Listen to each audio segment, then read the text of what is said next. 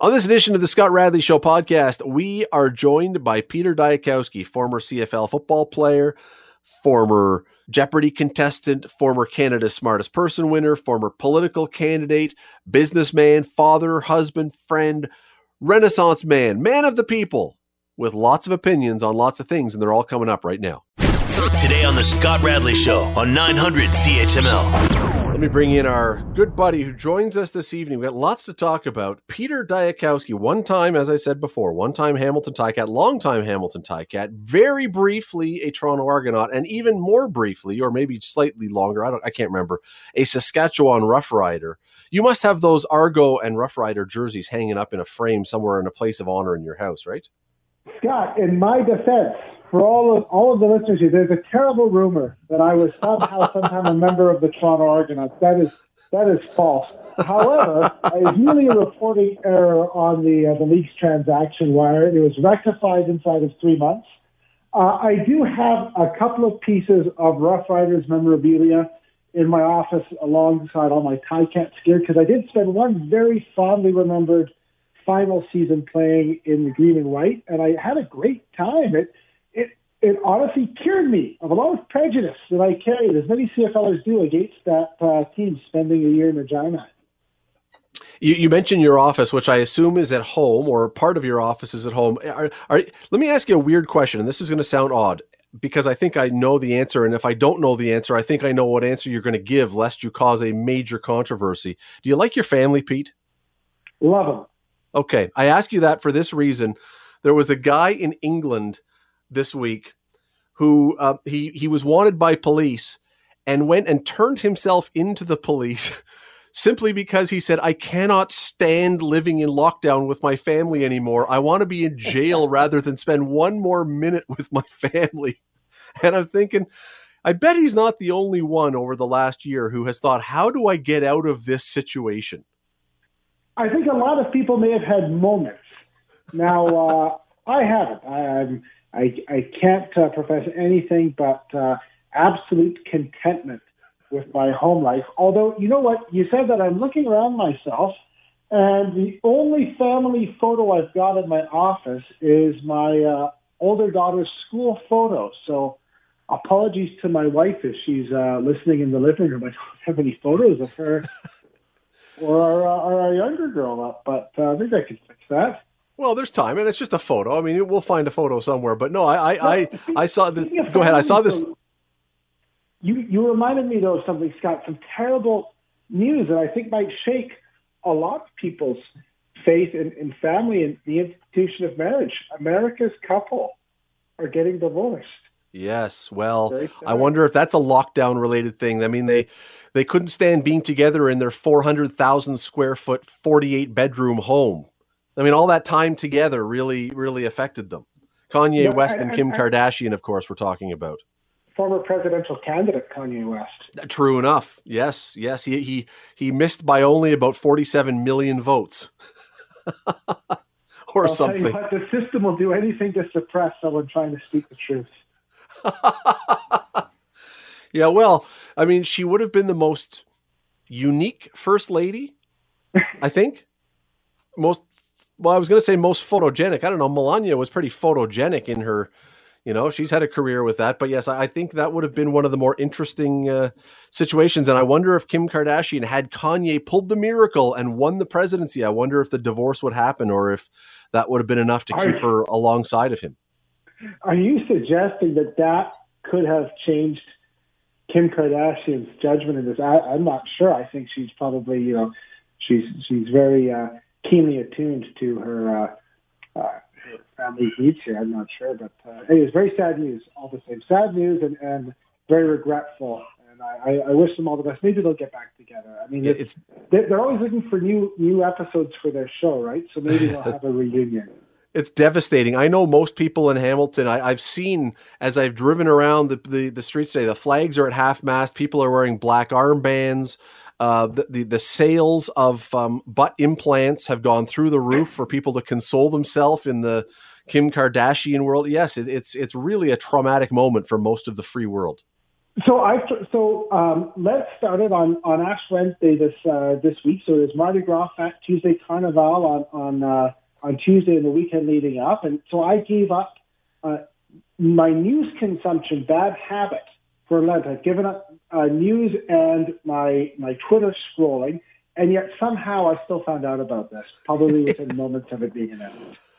I sometime when you were sleeping, I'm convinced that the Kardashians have done this. They had someone sneak in and implant something into our brain so that we're always. How else do you have, 100 or 200 or 500, whatever it is, million followers on social media if it's not forced upon people? The entire world, Pete, can't be so sheep-like that we have decided that we must follow the comings and goings of Kim Kardashian and her clan. I find it hard to believe we can be that desperate for entertainment. I think it must, like when you install the app on your phone, it must come comes with it. Or like Tom on MySpace, if anyone ever had a MySpace. Yeah, no, that maybe that's it. They paid a little extra so the Kardashian app downloads.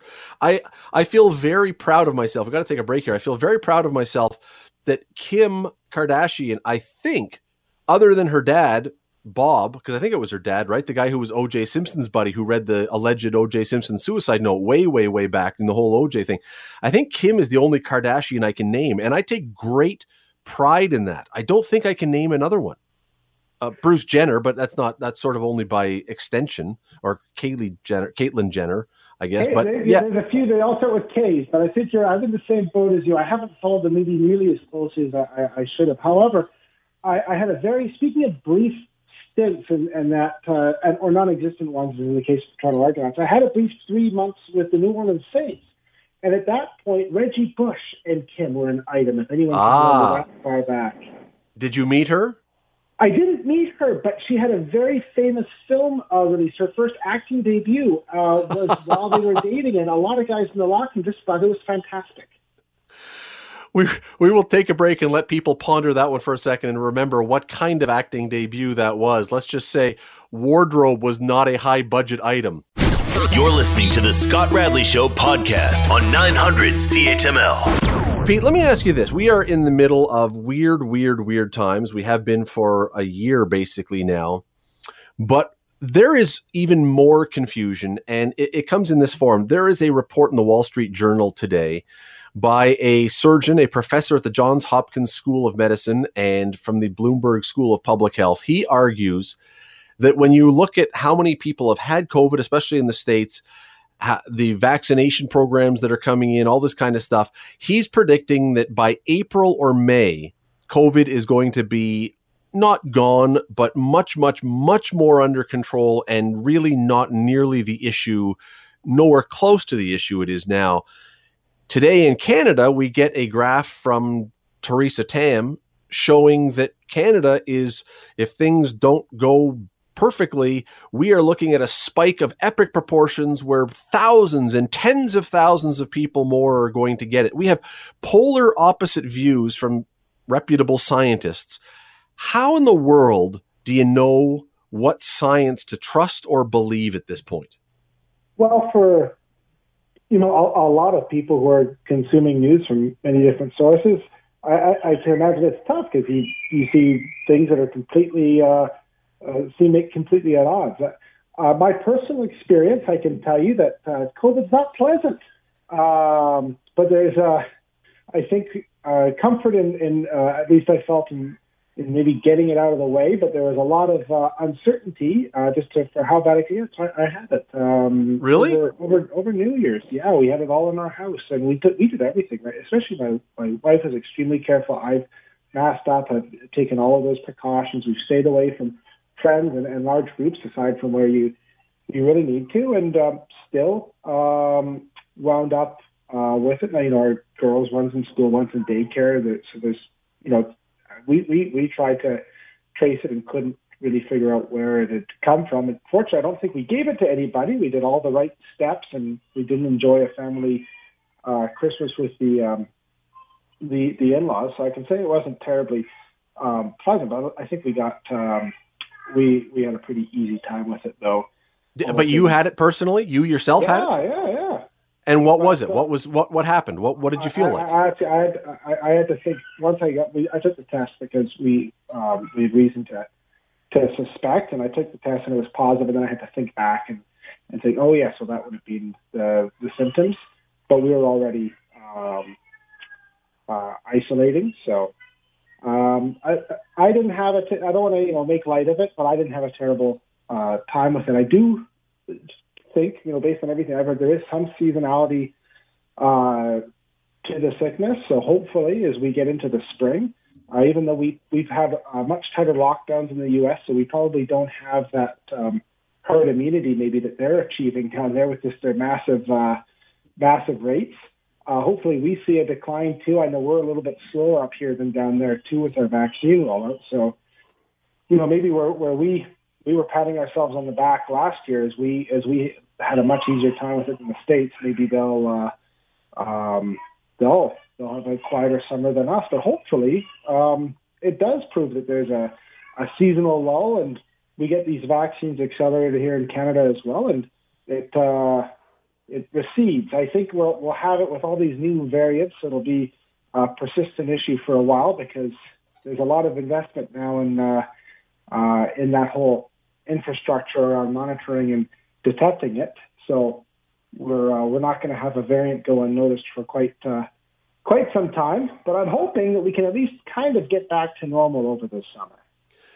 And look, I think everybody would want that. In the meantime, though, it has become incredibly difficult to know who to trust. And normally you would say, well, trust reliable sources. Obviously, don't just go on to Facebook or somewhere and listen to, read something from wherever and go, oh, look, another conspiracy theory. But we're talking in this case about two reliable sources, two people who are, scientists, who are people who know what they're talking about, and even their views are at odds. It becomes incredibly difficult to have any idea of whose advice or whose suggestions or whose modeling or whatever you're supposed to trust. It really becomes so difficult. You almost have to flip a coin. Well, that's not particularly reassuring. I mean, as I say, you had it. Now, on a scale of 1 to 10, 10 being the worst kind of sickness you could imagine, 1 being not too bad at all, where would you grade what you went through? You know what? I'd have a tough time with that because, I've been fortunate to not have any really, really bad sicknesses, but I've had injuries. Flus I've certainly had injuries. I would say were much, much worse. And I've had experiences with the flu that have been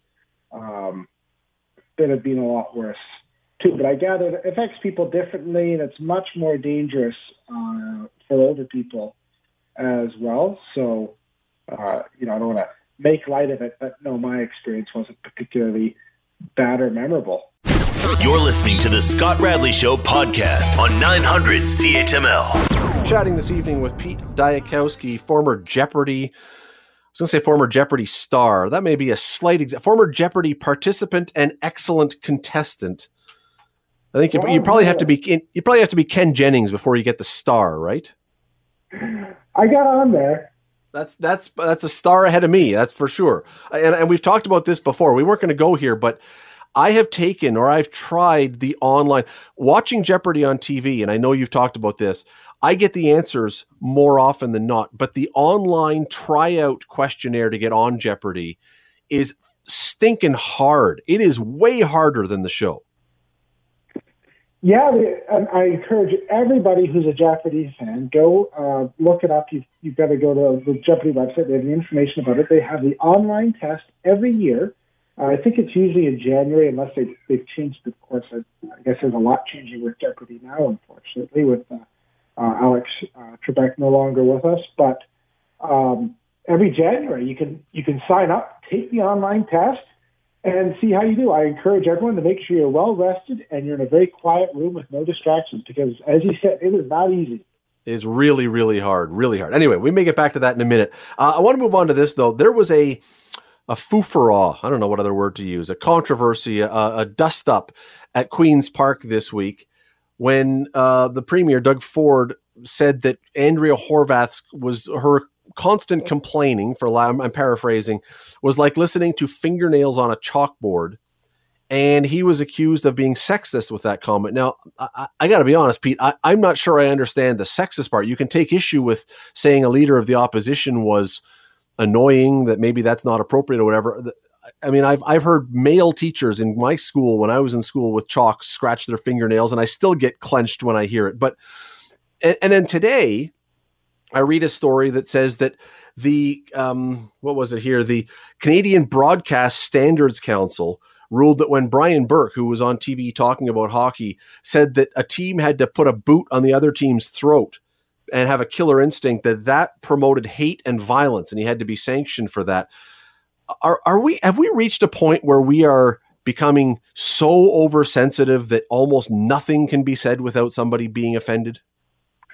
Well, you know what? It's amazing. So my news fast couldn't protect me from the Kim Kardashian news, but that the Queen's Park story, that's new to me. And I'd say the only criticism you could really make of that comment is it's maybe it's obsolete now because all the classrooms have smartboards nowadays.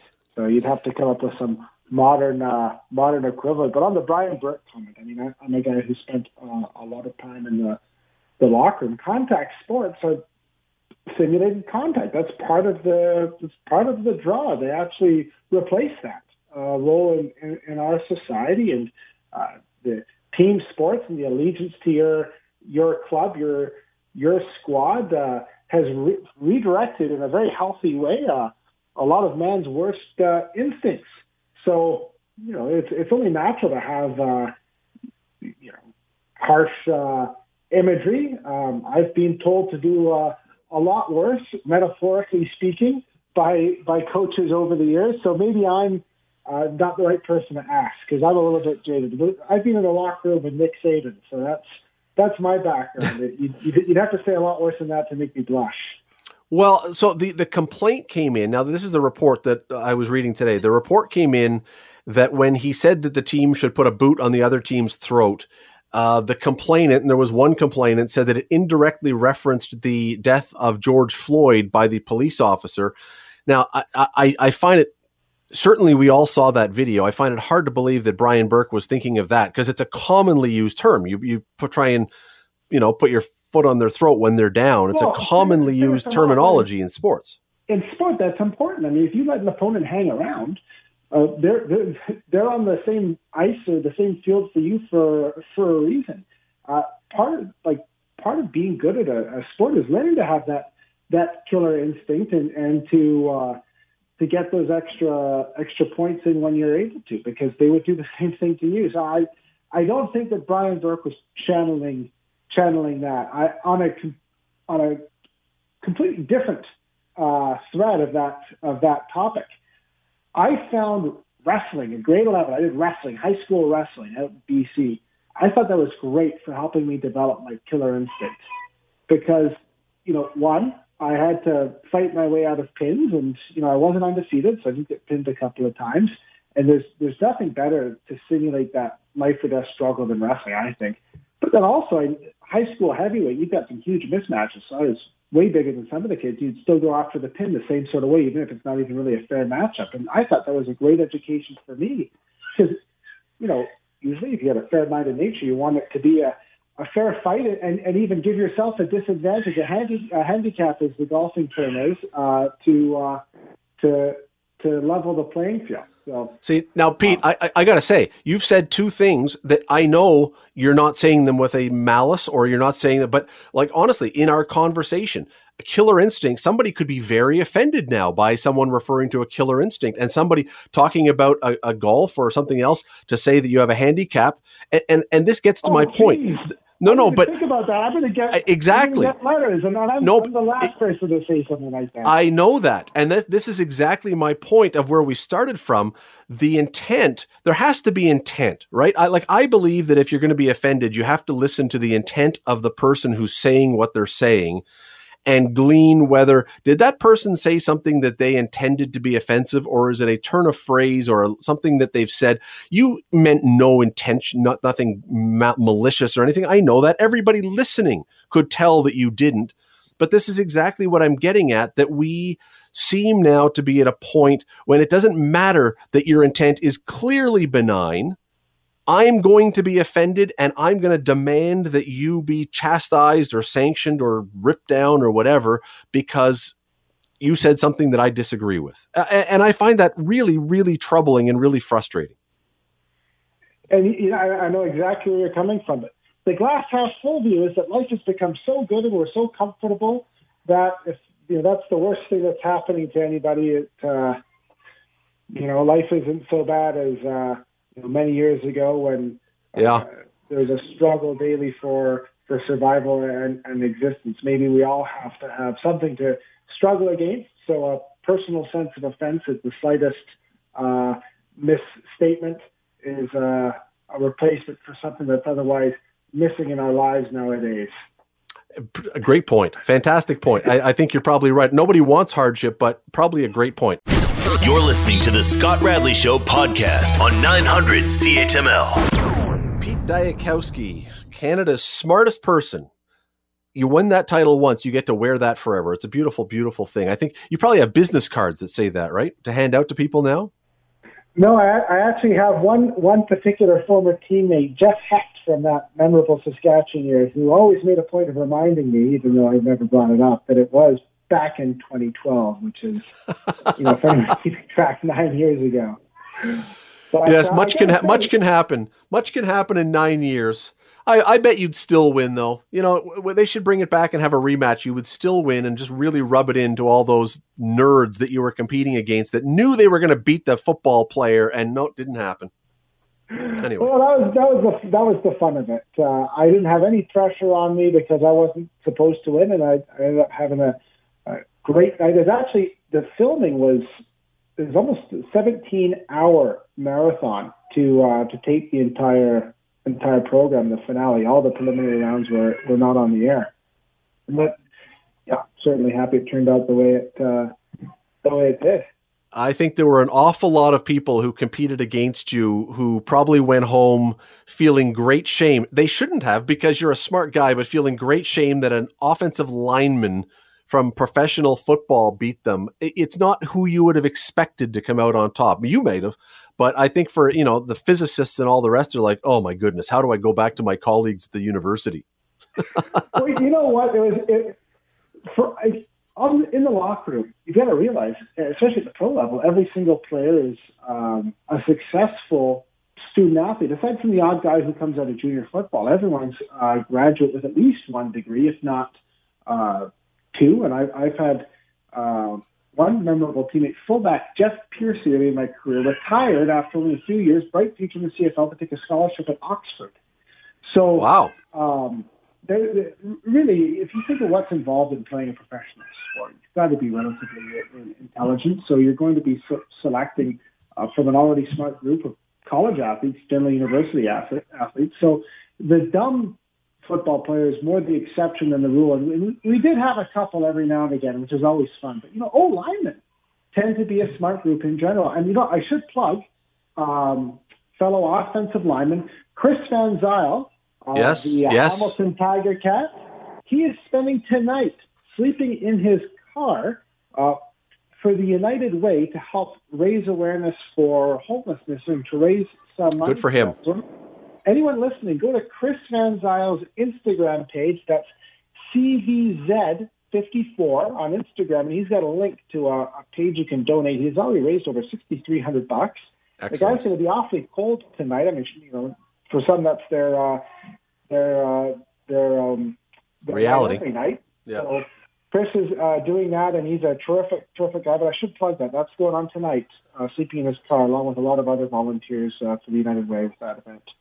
Well, and one other one that we can point out, which again goes to your point. I mean, it's a hilarious, well, maybe not hilarious. It's a stereotype that we like to think of, the big dumb jock, no matter what sport, whether it's hockey, because I mean, hockey players were always for a long time thought to be dum-dums.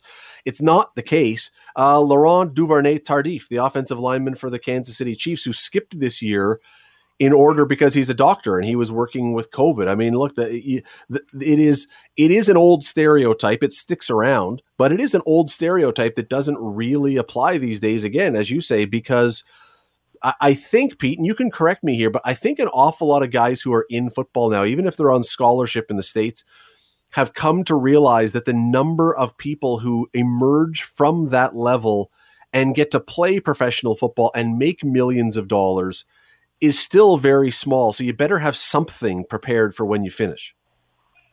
Oh, absolutely. And the work that the leagues have done, the CFL, our Players Association, we have our CFLPA Academy, and we have now hundreds of members. It started out years back, we had maybe a dozen guys participating, and now we've got virtually every single active player in the league participating in one way, shape, or form. We have a lot of programs for apprenticeships and for helping guys complete degrees.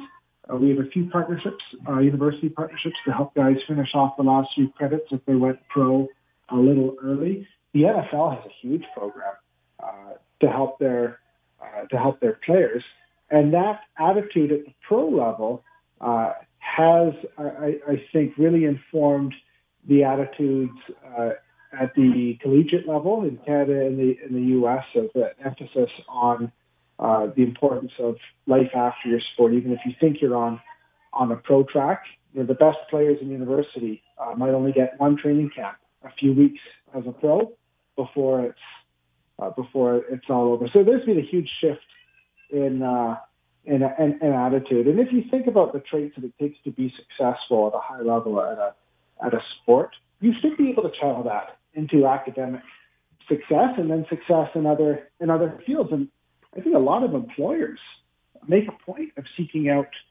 former university athletes because you've already checked off a lot of boxes. And these days, with the way that, and we got to go to a break here, but the way that game plans are drawn up and playbooks are written and stuff that goes on, it's really hard, even if you're not that bright. It's hard even if you're a great athlete because there's so much cerebral stuff now in sports. It's not just the old days when you showed up and played and let her rip. I mean, it is a way different world, and you do have to have something going on between the ears. Absolutely. You're listening to the Scott Radley Show podcast on 900 CHML. Pete, let me ask you this. There's a story in The Spectator today that, it's a very upsetting story on its face.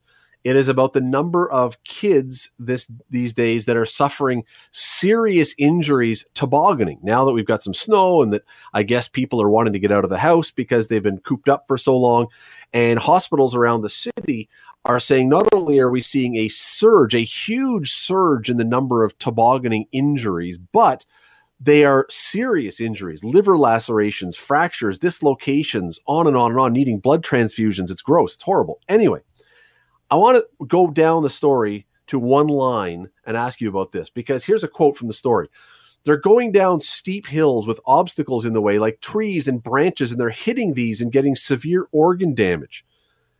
Pete, have we created a situation with our kids where we have now created such a bubble wrap parenting situation where we have protected our kids so thoroughly to not allow them to have any risk and therefore not allow them to learn what is dangerous or to have any consequence to behavior because we're always protecting them? Have we created such a situation that kids are now not even recognizing that racing down a hill on a toboggan towards a tree is a bad idea? Because that's what I take from this.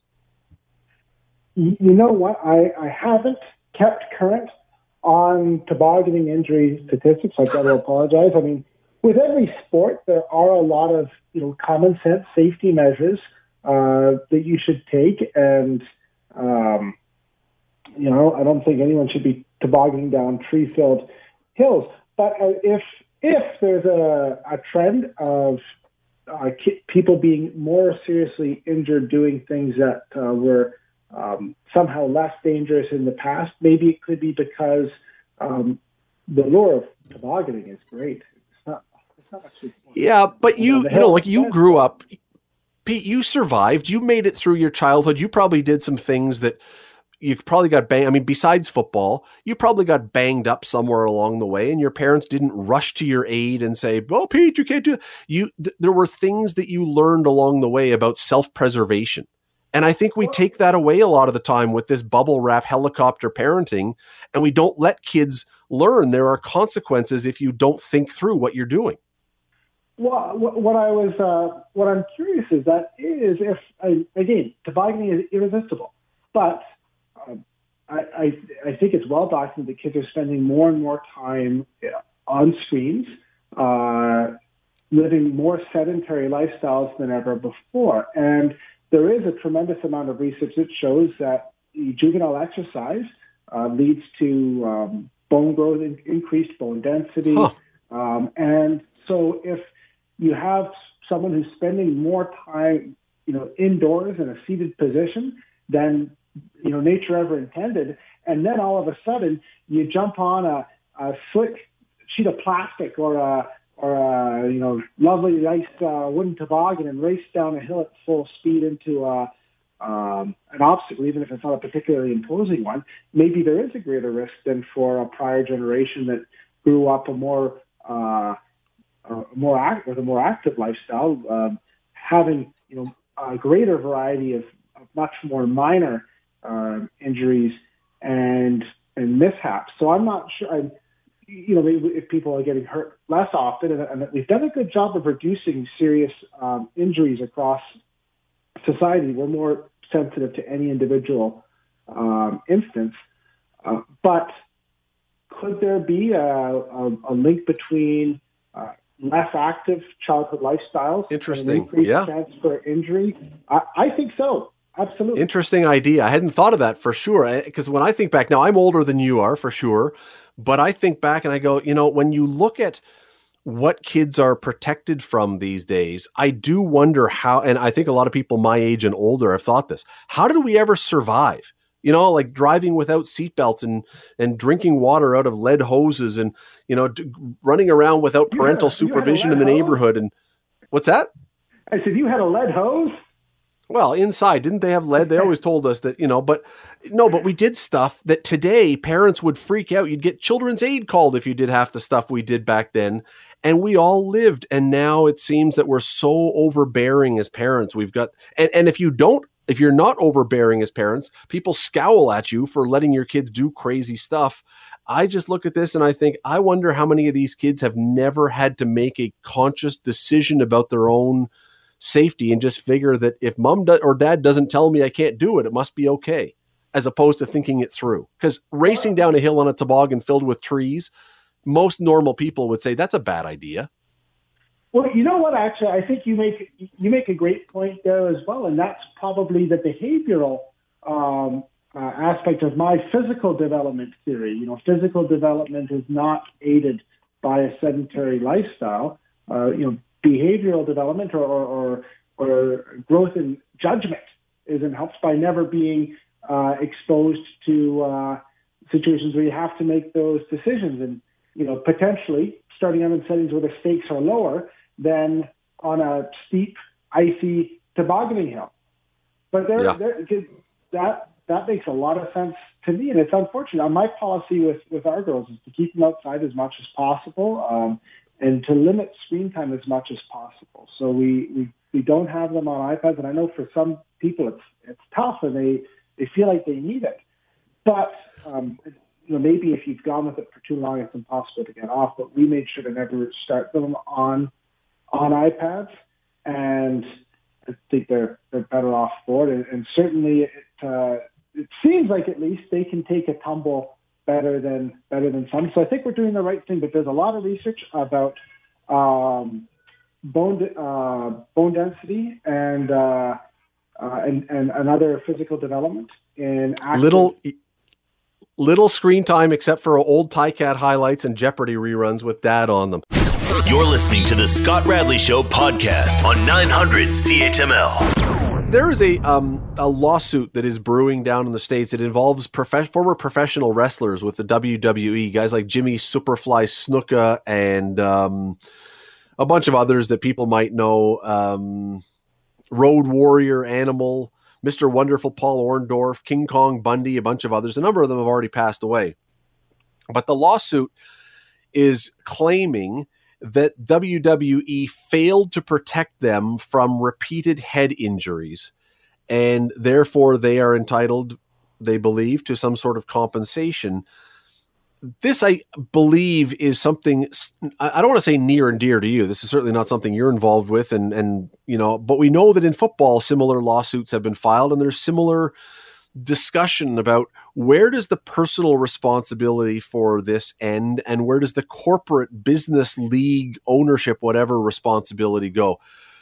Where do you stand on this? I mean, do you believe that as a player, and we'll use football because that's what you're familiar with, when you stepped on a field, did you know there was a risk you could be injured? And if so, did you absorb or accept that risk? Or were others surprised that there could have been hidden risks in football? Well, what we've seen in pro football, but all pro sports, is initially the leagues have taken a position that there's an assumed risk, and players. I'm on the board with the CFL Players Association. We've done a lot of work with the CFL to improve player safety, and the CFL is a leader in reducing risk of brain injuries, especially, and the CFLPA has played a big role in that. I don't think we're perfect yet. There's always is some inherent risk in a contact sport, but for a player, especially a young player, when I started playing in high school, I don't think I was particularly aware of the risk beyond the fact that they gave us the helmets for a reason. Yeah, that's true.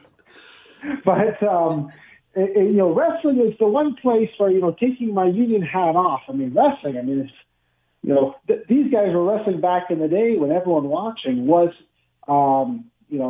supposed to assume that it was real. Now, everyone's in on it. But back then, half the audience wasn't. And, it's not that long ago, but the wrestling took it really seriously, protecting the integrity of the sport in that regard. So, so it's supposed to be the most extreme thing you could possibly do. So I don't know, maybe there's a bit more, there's more assumed risk in something like pro wrestling than in pro football. Let me ask you this, Pete. When you were signing up, and think back to when you were first getting going, you had played high school, you went to LSU, you got to play on a national championship team. I mean, you played at really high levels, and now someone puts a contract in front of you to play professional football in the CFL. So if you can think back to that day when you would have been offered that contract, if they had put onto that contract an addendum that said, by the way, when you are 50, you will have life-inhibiting injuries, but you accept that risk in order to play professional football and earn a salary. Would you have signed that contract at that age when you were getting started?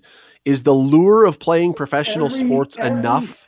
Every single 22 and 23-year-old is signing that contract, which is why we have a players' union, which is why we have a players' association to try to represent the best interests of the players as a group. Because individually, you're a high testosterone young man, you're signing anything. You just want to get on the field. And I think there's been a recognition. We still want football. We want to have football. We want kids to be able to play football, but to play football safely and try to mitigate the risk as much as they can be done. Same with hockey. I think everyone wants kids to still be playing hockey. So I think leagues have got really smart about it. But pro wrestling is where maybe I draw the line and say, listen, you're going for pro wrestling and you're having me believe that this is the most extreme form of combat available. There has got to be some assumed risk in pro wrestling. Well, yeah, I mean, and the question, and I guess the question always, because a lot of these lawsuits are to do with head injuries and concussions and CTE and things that we didn't really know a lot about in the past. But in sports, I mean, you've suffered some, at least one in particular, one gruesome injury with your knee that was, really horrible. And you've talked about it on the show before, what you suffered through to recover from that and what you went through. There is, I think, a very much an assumed risk when you step on a football field that you could blow out your knee or you could break your arm or you could snap fingers or whatever. I mean, before we move on, that part, everybody who plays football when they step on the field understands that stuff can happen, right? Yeah. Yeah, that's not a surprise to anybody. It's a dangerous. It can be a dangerous. I shouldn't say it's a dangerous sport. It's a sport, and not necessarily actually more dangerous than there are. There's actually a lot of sports out there that you don't even think of that have higher injury rates per playing per game or per than football does. But I think the realization has come is if there are things that can be easily done, low-hanging fruit to reduce the risk of long-term damage to players' brains. It's common sense to take those steps. If you're walking with a limp at an old age, you're not much worse off than a lot of other people at the end of a long active life. But you don't want to miss out on being able to be present. To be present. So I think we're getting it right in football and in hockey. But I don't know about suing the WWF back when it was called the WWF. Yep. for accidents. You can't call them accidents, on purposes in the ring. Well, but I think there's a difference here, because I do think that we mentioned football because you played football, so that's why I went there. But look, pick hockey. I mean, we've seen guys in hockey. You step on the ice, you could get your skate caught in a rut. You could get a puck in the mouth. In baseball, you can be hit by a pitch and injured, or slide into the base and dislocate your wrist. I mean, every sport there is a certain level of understanding that if I set foot within the lines, something could happen to me. Every sport, especially at high level, every sport has an element of risk involved that you could have something happen to you. Yeah, I mean, there's a risk of leaving the house. Well, especially nowadays, there's a tremendous risk of leaving your house.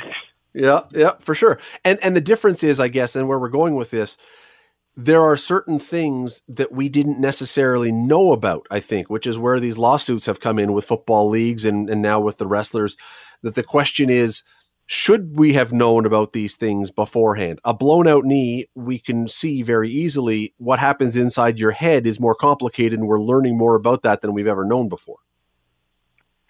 And now we know so much that it cannot possibly ignore it. I think in previous eras, decades past, it was guessed at, but they didn't have the CAT scans and the MRIs to really demonstrate it beyond a shadow of a doubt. And the game did change.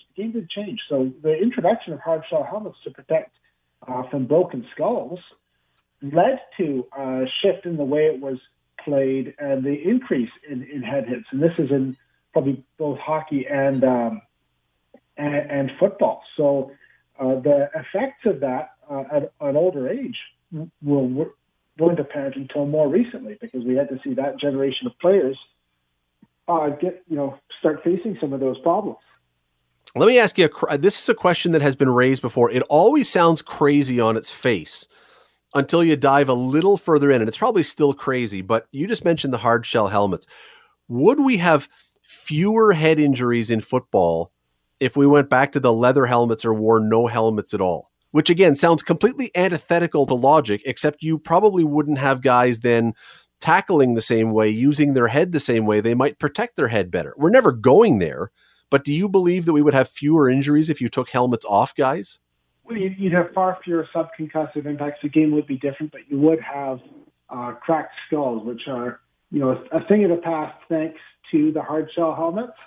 And a couple of those are probably a lot worse on their own than a lot of the subconcussive impacts and the concussions. I think that's at least their effects are a lot more immediate.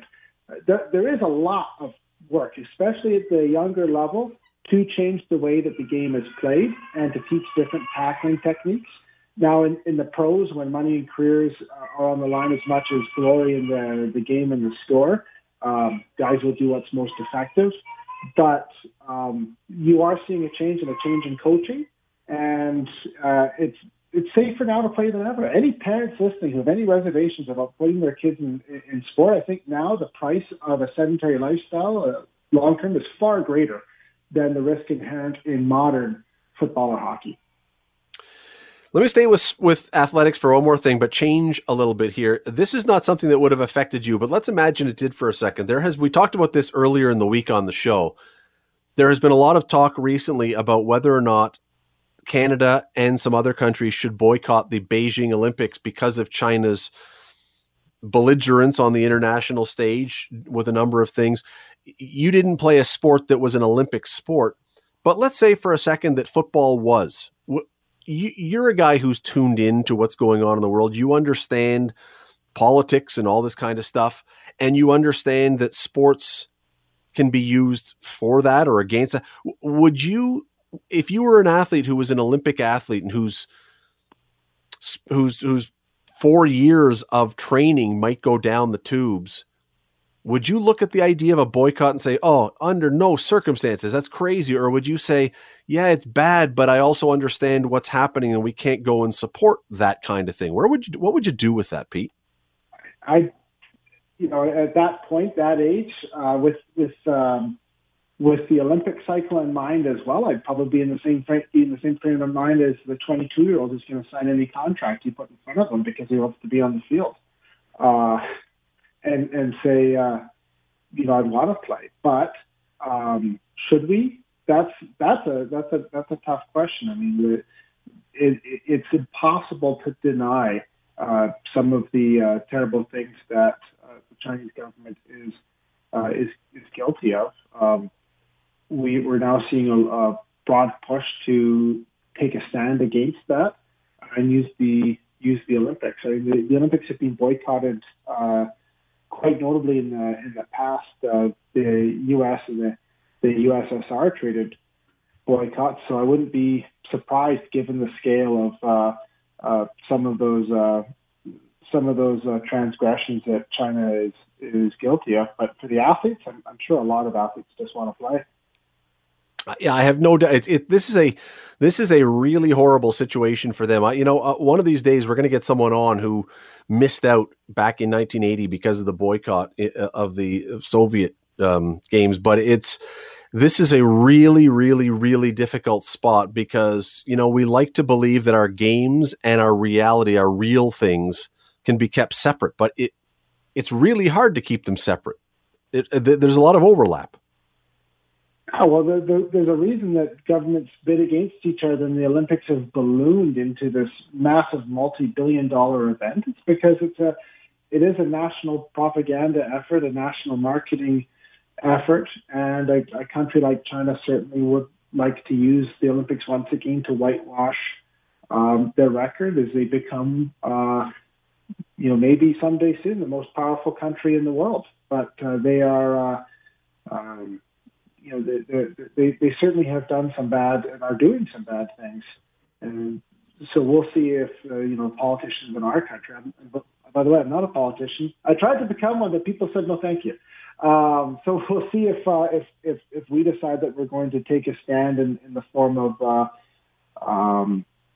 a boycott of the Olympics. I don't think we would see Canada ever standing alone on something like that. So you'd have to see probably a broader effort. And money talks, and the Olympics are a big business.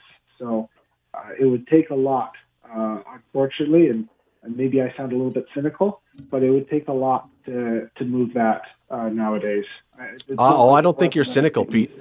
I don't think you're cynical at all. I think you're very realistic and very, it is. The Olympics were big in 1980 when the boycott happened, but as a machine, it's just a gigantic mechanism you would have to move now. And especially for the States, because of NBC and the billions of dollars they put in. I mean, they really drive this thing. It's a really, really complicated thing. If you were going to ever try to do this, it's really difficult to try and untangle yourself and then have an Olympics down the road, because then that there's going to be repercussions, and suddenly probably if there's a boycott, the whole Olympic movement might fall apart. So you got to decide: do we want to kill the whole thing off? Well, it's such a big brand. I think it could survive one or two. I mean, we just missed the Summer Olympics in Tokyo, and everyone's now got fingers crossed that it doesn't get canceled this summer. I think, if there is a disruption, especially, I hate to say it, but with the Winter Olympics, even though that's important for us, I don't think we'll really miss a beat a few years down the road. I don't think it'll risk the Olympics, but we will risk a lot of athletes' careers. We have a couple more minutes left, and I got to ask you this before we go. Let's pull back because you were mentioning that you're on the CFLPA. Do you believe, while I have you here, do you believe there will be a CFL season? Yeah. I know Randy Ambrosie today said that he's the commissioner. He's anticipating a season of some kind. Do you share that optimism that somehow there will be a CFL season this year? I think what we need to do is to declare, come what may, we'll find a way to have a season. Look at all of the other leagues that played last year that found ways to play safely. And that's what you want to make sure you're playing safely. But so many other leagues, it was so difficult to watch. I was so frustrated when our season got canceled to then watch so many other leagues play safely. And there are a lot of people saying that the NFL couldn't pull it off. But I mean, if anyone's going to find a way, it's the NFL and all the money that they've got. And we just watched a Super Bowl. If you're a Tom Brady fan, Super Bowl for the ages.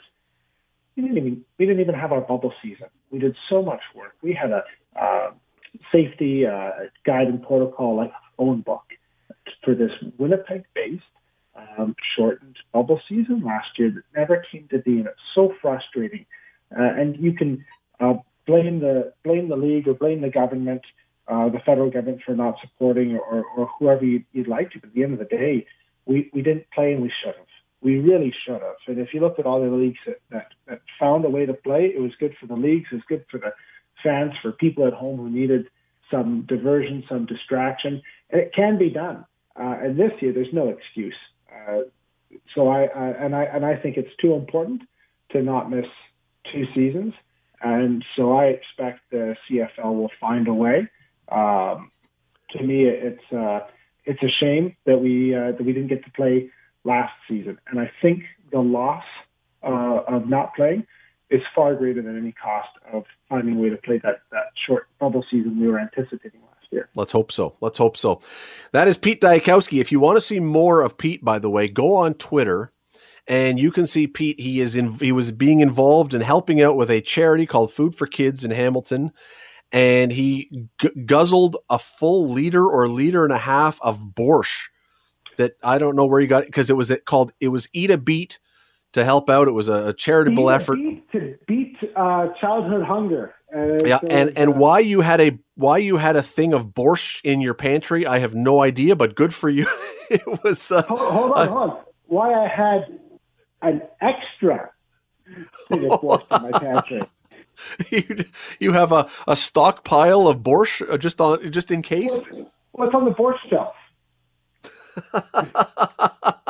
Well, go watch it. It's Pete is he's a good sport, and he's a great community citizen. And there was just another way that Pete Dyakowski was helping out. Listen, love having you on here. Thanks for doing it today. Thanks for taking the time, and go spend some time with your family. Thanks, Pete. Hey, thank you very much. The Scott Radley Show, weekday evenings from 6 to 8 on 900 CHML. The Scott Radley Show podcast is available on Apple Podcast, Google Podcast, and wherever you get your podcasts. I'm Scott Radley. Thanks again for listening, and do not forget to subscribe to this podcast. It is free. You will never miss an episode, and also be sure you rate us and review us. Whatever you think of us, we'll take it. Thanks for listening.